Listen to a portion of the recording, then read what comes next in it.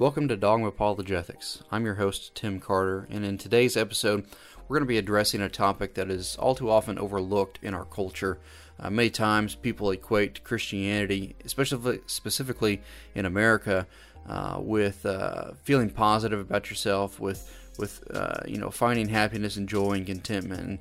And while we have happiness, joy, and contentment in our life, there are some times in life where we just go through periods of sorrow and periods of pain and lamenting. And that's a word that we're going to talk about today with our guest, Dr. Douglas Groothuis, as we begin to look at his book that he just wrote on lamenting. It's entitled Walking Through Twilight, A Philosopher's Lament. And we're going to discuss that book with him and try to bring out some important things that as believers we need to keep in mind, that when troubled times come, when things don't always seem to make sense to us, when there seems to be no hope, that we still have hope. And it's okay to lament. It's okay to feel sorrow and to deal with the emotions that we have in those times.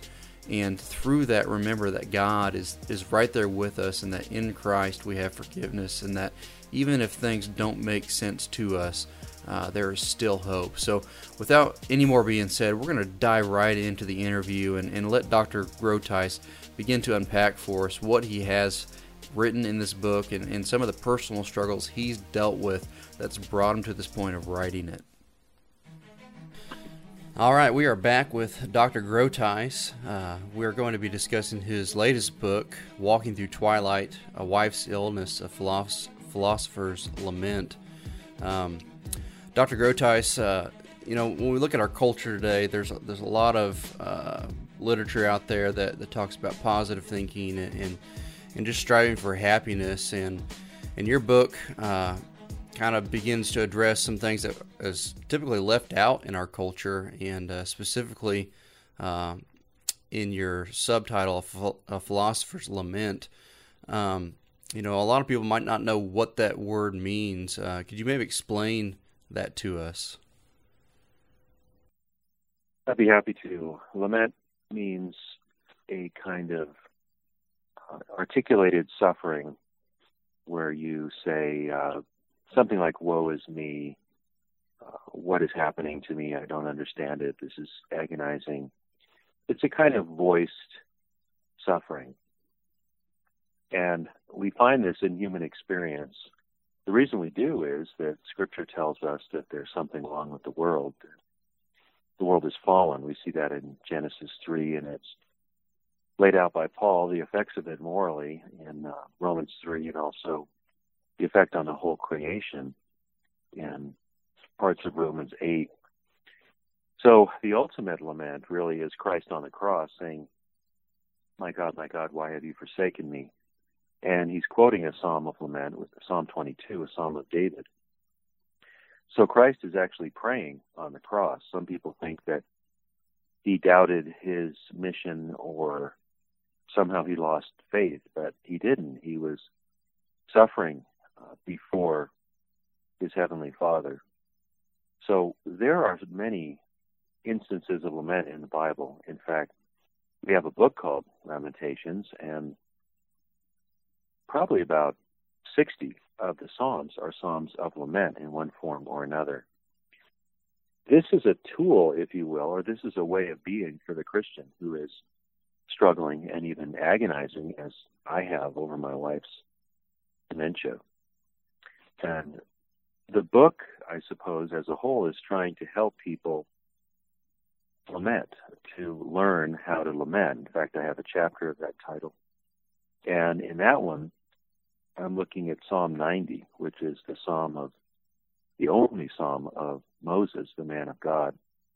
And he's very honest and very open before God about the difficulties, the suffering of life. But he realizes that it all happens in the context of God's providence, and we can call out to God. And you see the last several verses of that psalm where Moses is pleading with God to give him a meaningful life, where he passes down God's wisdom to further generations. So without this category, without this way of praying and being, I would be in a lot more trouble than I now am. So I'm trying to help people understand what this is. It's not a loss of faith. It's not turning on God or turning your back on God. It's rather a way of prayer and a way of life that God's given to us. So you've obviously, gone through some personal things with you and your wife that kind of have brought you to writing this book. Could you maybe explain with our listeners kind of the driving force of why you wrote this book, and maybe share some of that backstory and kind of what got you to this place? Yes. Well, my wife's name is Rebecca Merrill Groothuis. She was an author, editor, speaker. And just about 4 years ago, we received a diagnosis that she had a condition called primary progressive aphasia, which is an uncommon and very cruel form of dementia. It's not the same as Alzheimer's, but it, like Alzheimer's, really destroys the brain, to put it in a vivid way. So as we've tried to cope with this, I began to write about it because I write about just about everything I care about, and I try to put into words what I'm experiencing in my mind, and then often I put that on paper.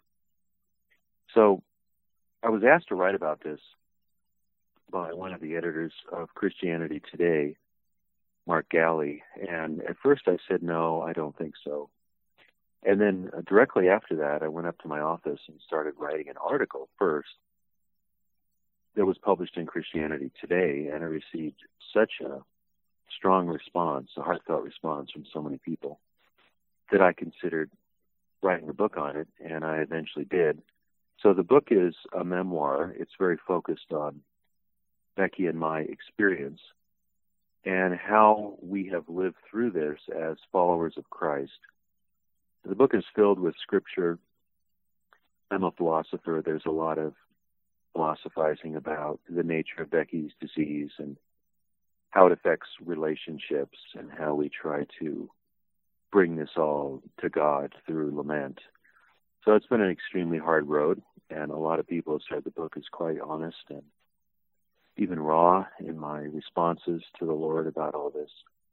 But I'm finding so far, the book's been out for 2 months, that it's giving voice to a lot of people's struggles and suffering and benefiting them in that respect. And that's heartening to me, because that's why I wrote it. I didn't write it so that a lot of people would understand my inward life and I could express my feelings about everything. I wanted it to have a clear purpose to edify people.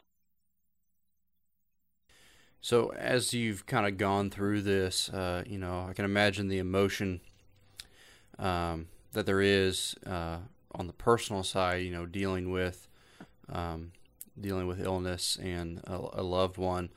At times, have you found yourself,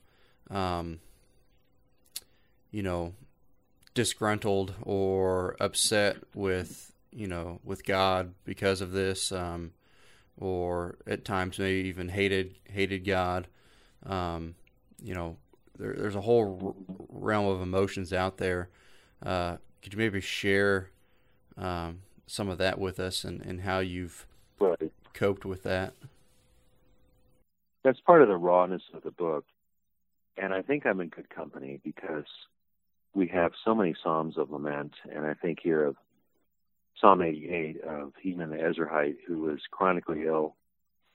And he's praying. He begins the psalm by addressing God, but he lays it out very viscerally to God how unhappy he is. And the last verse of that psalm is, darkness is my closest friend, or some translate it, all my friends are in darkness. Now that's very sad, but he's still praying. So I've experienced intense sadness and very intense anger, and it's been directed at God. It's been directed at other places too. But what I say in the book, and I have a chapter called The Temptation to Hate God, is that it's better to voice your protests and your even disgust before God than turn your back on God. and to try to avoid him, because you can't avoid someone who's omnipresent. That's ridiculous anyway. And there's forgiveness. So some anger is appropriate. We see that in the Psalms. It's not wrong. It's a fallen world, and we are puzzled by things. Obviously, Jesus called us to love the Lord our God with our heart, soul, strength, and mind, and love our neighbor as ourself. And love is at the core of the Christian life. We ought to love God and love our neighbor. So the hatred towards God that I've experienced is not good, but as a Christian, we can accommodate this. That is, we can know that God is long-suffering, He's patient, He's forgiving, and we can bring all of our emotions to God, even if we have to repent of some of them later. So, in a way, I'm trying to show people that we can be fully human, even in terms of part of our sin, and know that God understands. He knows we're dust, and He also has provided forgiveness through the work of Christ. So I deal with this very honestly and very openly in this chapter, and I'm really hoping that it will help people who have experienced this and who think that they are unforgivable or that they can't really serve God. I didn't put it in the book, I should have, but many years ago I was speaking to a friend of our family's, and he confided in me that one day he had just cursed God. He was horribly angry to God, and he said, "Can I be forgiven?" And I said, "Of course you can be forgiven. Christ died for all of our sins, not just some of them." And I talked with him a little bit. And after that, he said, "This is the happiest day of my life." So we should be happy. We should be joyful that God is a forgiving God. He's not a God who simply puts up with everything and says, well, you know, these humans, I can't expect much of them. He's not like that, but He loves us, and He's forgiven us and restored us through Christ. And I take heart in that. Yeah, that's really good. You know, a lot of times, like you said, we kind of have it in our mind that we have to act a certain way for God to be pleased with us, but that forgiveness that's found in Christ, you know, even when we're upset with God, God is still there. Last time we spoke, you mentioned that you're a dog person, and I think that you said a dog aficionado. And you know, how is maybe your love for dogs and your dog Sonny? How has he helped maybe through this? And what are some ways that God has maybe blessed you with a pet that maybe helps with some of these things? Mm-hmm. Well, the timing of getting our dog was providential. A friend of ours said, "You need a dog." And we said, we really, given Becky's illness, even before she was diagnosed, we really can't raise a puppy. That'd be a little too much. And the friend said, "I'll raise him until he's housebroken and give him back to you." And that was about 6.5 years ago, I guess now, about 6.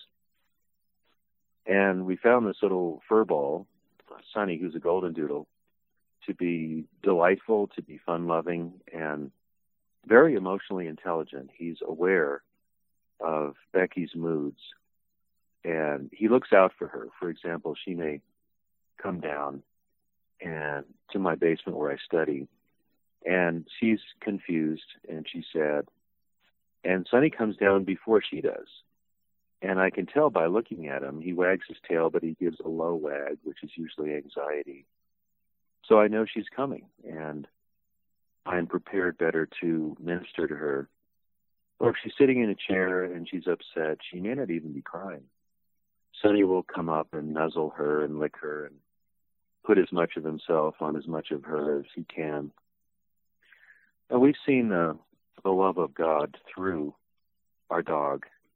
And in some ways, this may sound strange, but dogs can help show certain aspects of God, particularly unconditional love. Because Sonny is quick to forgive. He's really intent on showing his love for us. Now, obviously, he's not made in the image and likeness of God as human beings are, but he is one of God's creatures. And we know from the nature Psalms that God is working in and through the natural world also, and through other conscious beings. And over thousands of years, human beings have domesticated dogs for various purposes, like hunting and herding and things like this. But now, there are dogs that are really bred for comfort and companionship. So we've really benefited from Sonny. And Becky and I did not have children, so we don't have a family really to support us, and our parents are with the Lord now.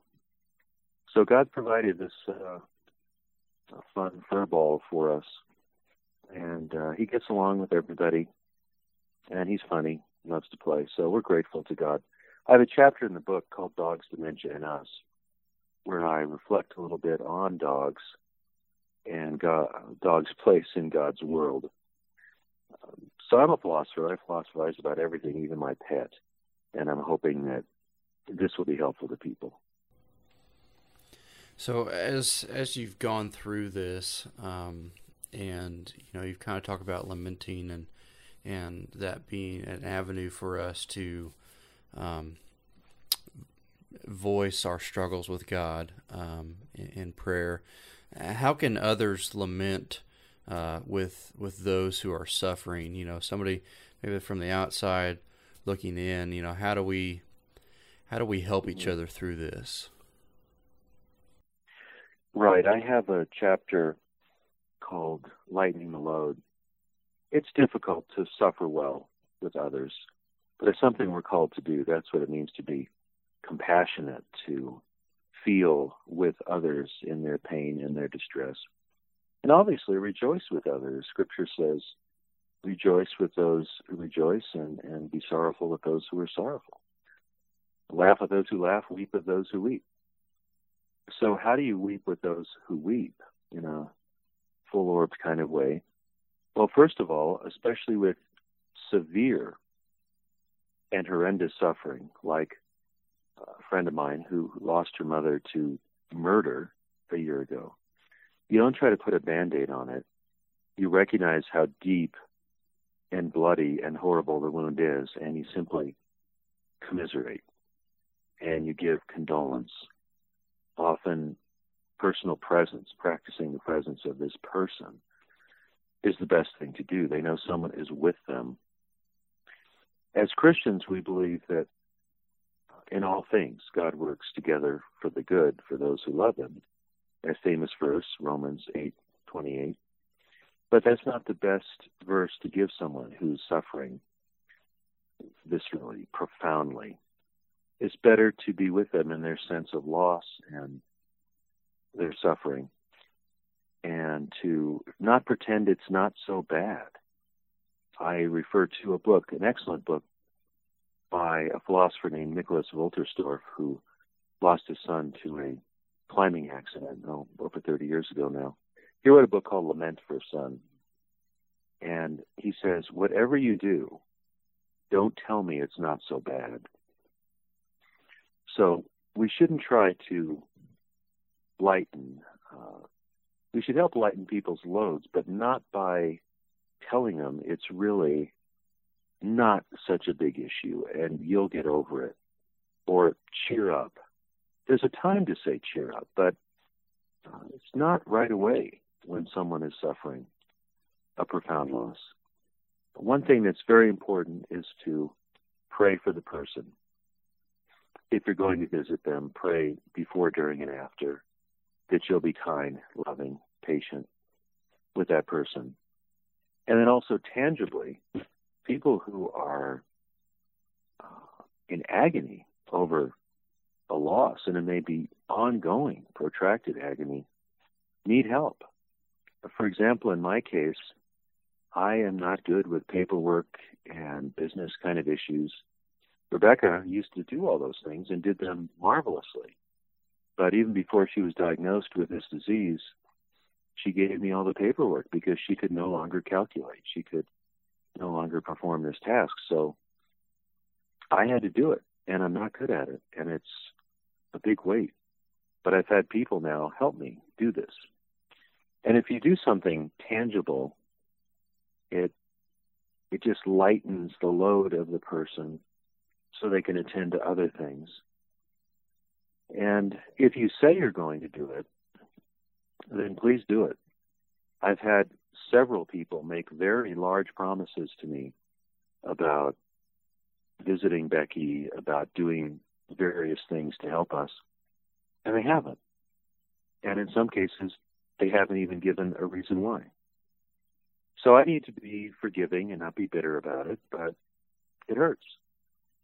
So it's, as Ecclesiastes says, it's better to not vow than vow and not pay. Now that's related to service to God in terms of giving to God, I believe. But the same thing holds with people. We should be people of our word. And to use an Old Testament phrase, we should swear to our own hurt.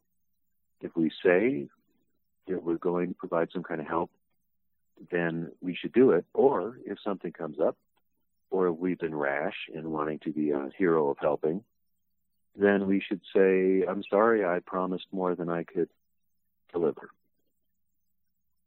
So part of being a Christian is suffering well with other people. That's something we don't want to learn. Who wants to learn that?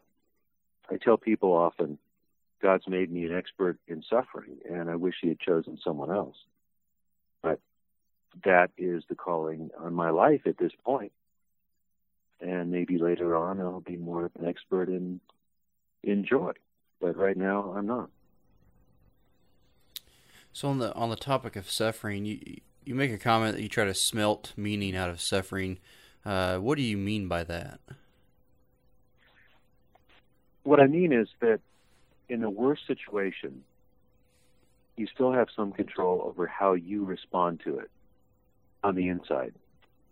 And I derive a lot of significance from Viktor Frankl's story in his book, Man's Search for Meaning.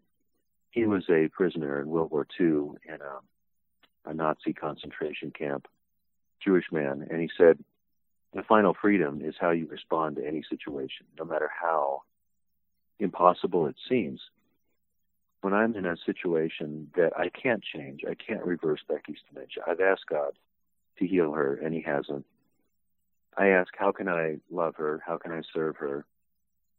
Or to be specific, when Becky was in a psychiatric ward for 5 weeks, about 4 years ago, before I would go, I would ask God to help me to smelt some meaning out of it or find some meaning in the situation. And what that came down to is love. Of course, first, I want to love and do everything I can to help my wife. But then also to be a loving person with other folks that are there. No one wants to be in a psychiatric ward. A lot of those people have threatened suicide. Now, my wife did not do that, but she had some of those thoughts. So, and in light of other things, too, obviously, her depression, essentially, is why she went in the first time. No one wants to be there. It's a kind of imprisonment in some ways. So I tried to find some meaning or smelt some meaning in terms of being present, listening to people, getting to know people's names, trying to offer an encouraging word or just commiserate with them. So no matter how bad the situation, you can find something to be thankful for and be an agent for good, even though you can't significantly alter the situation. You can, in a way, alter it simply by your own appearance, by your own being there. And that's different than trying to fix it. In severe situations, there is no fix. In this world, there is no will to come. But nevertheless, love always has a healing effect if it's inspired by the Holy Spirit. And that's what I mean. My whole book is an attempt to smelt meaning out of suffering. Being a writer, being a philosopher, I reflect on things and I put them into words, and I try to convey my experience through the categories of Scripture, especially through Lament in this stage of my life. So there is meaning. We don't understand a lot of it.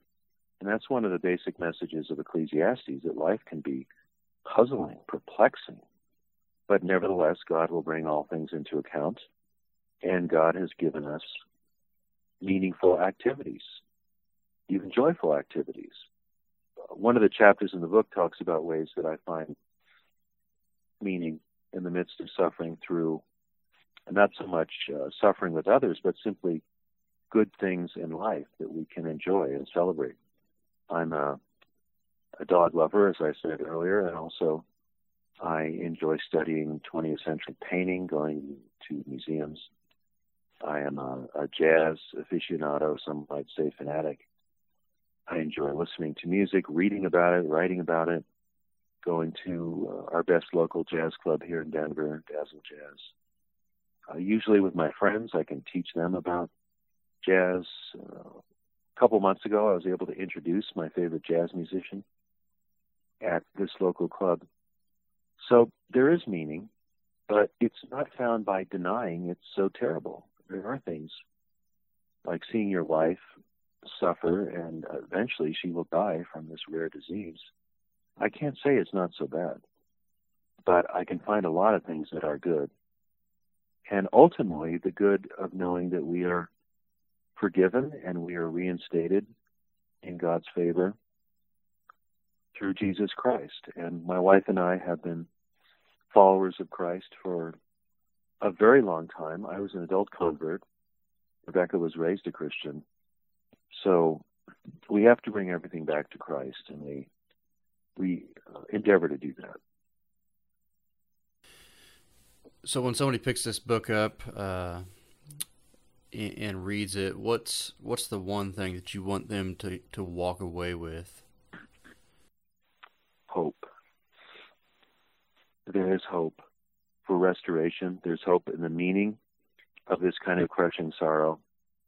And when we cry out to God in a lament, the biblical laments have some element of hope. Even Psalm 88 of Heman the Ezrahite, he's praying the whole time. He ends very negatively. He says, darkness is my closest friend. But he's telling that to God. And God is light, and in him there's no darkness whatsoever. We know that especially from the New Testament, but also the Old Testament. There is hope, and it's not mere human feeling. I want to feel hopeful. I want to feel positive. It's hope concerning the restoration of the universe and the redemption of individuals that has been purchased through the Messiah, through Jesus Christ, the righteous one, the crucified one, the resurrected and ascended one, who one day will come back and make all things new. Well, Dr. Groothuis, thank you for coming on and sharing that with us. I want to encourage my listeners to check this book out and read it, and also to be in prayer for you and your wife. I know that, as you said, it's a struggle, and just want to encourage our listeners to be in prayer for you on that. So thank you once again for coming on the show. This has been Dogmapologethics. Thanks for listening to this episode. I hope it encouraged you. I hope it gave you some insight maybe on some things that you might be dealing with. I'd also encourage you to check out Dr. Groothuis' book, Walking Through Twilight, A Philosopher's Lament. You can find that on Amazon. In our next episode, we're going to be speaking with Vocab Malone about the Black Hebrew Israelite movement. I would encourage you to check that episode out when it comes. It's going to be really interesting and a lot of good stuff that we're going to discuss there. So thanks for listening. Until next time, this has been Dogmapologetics.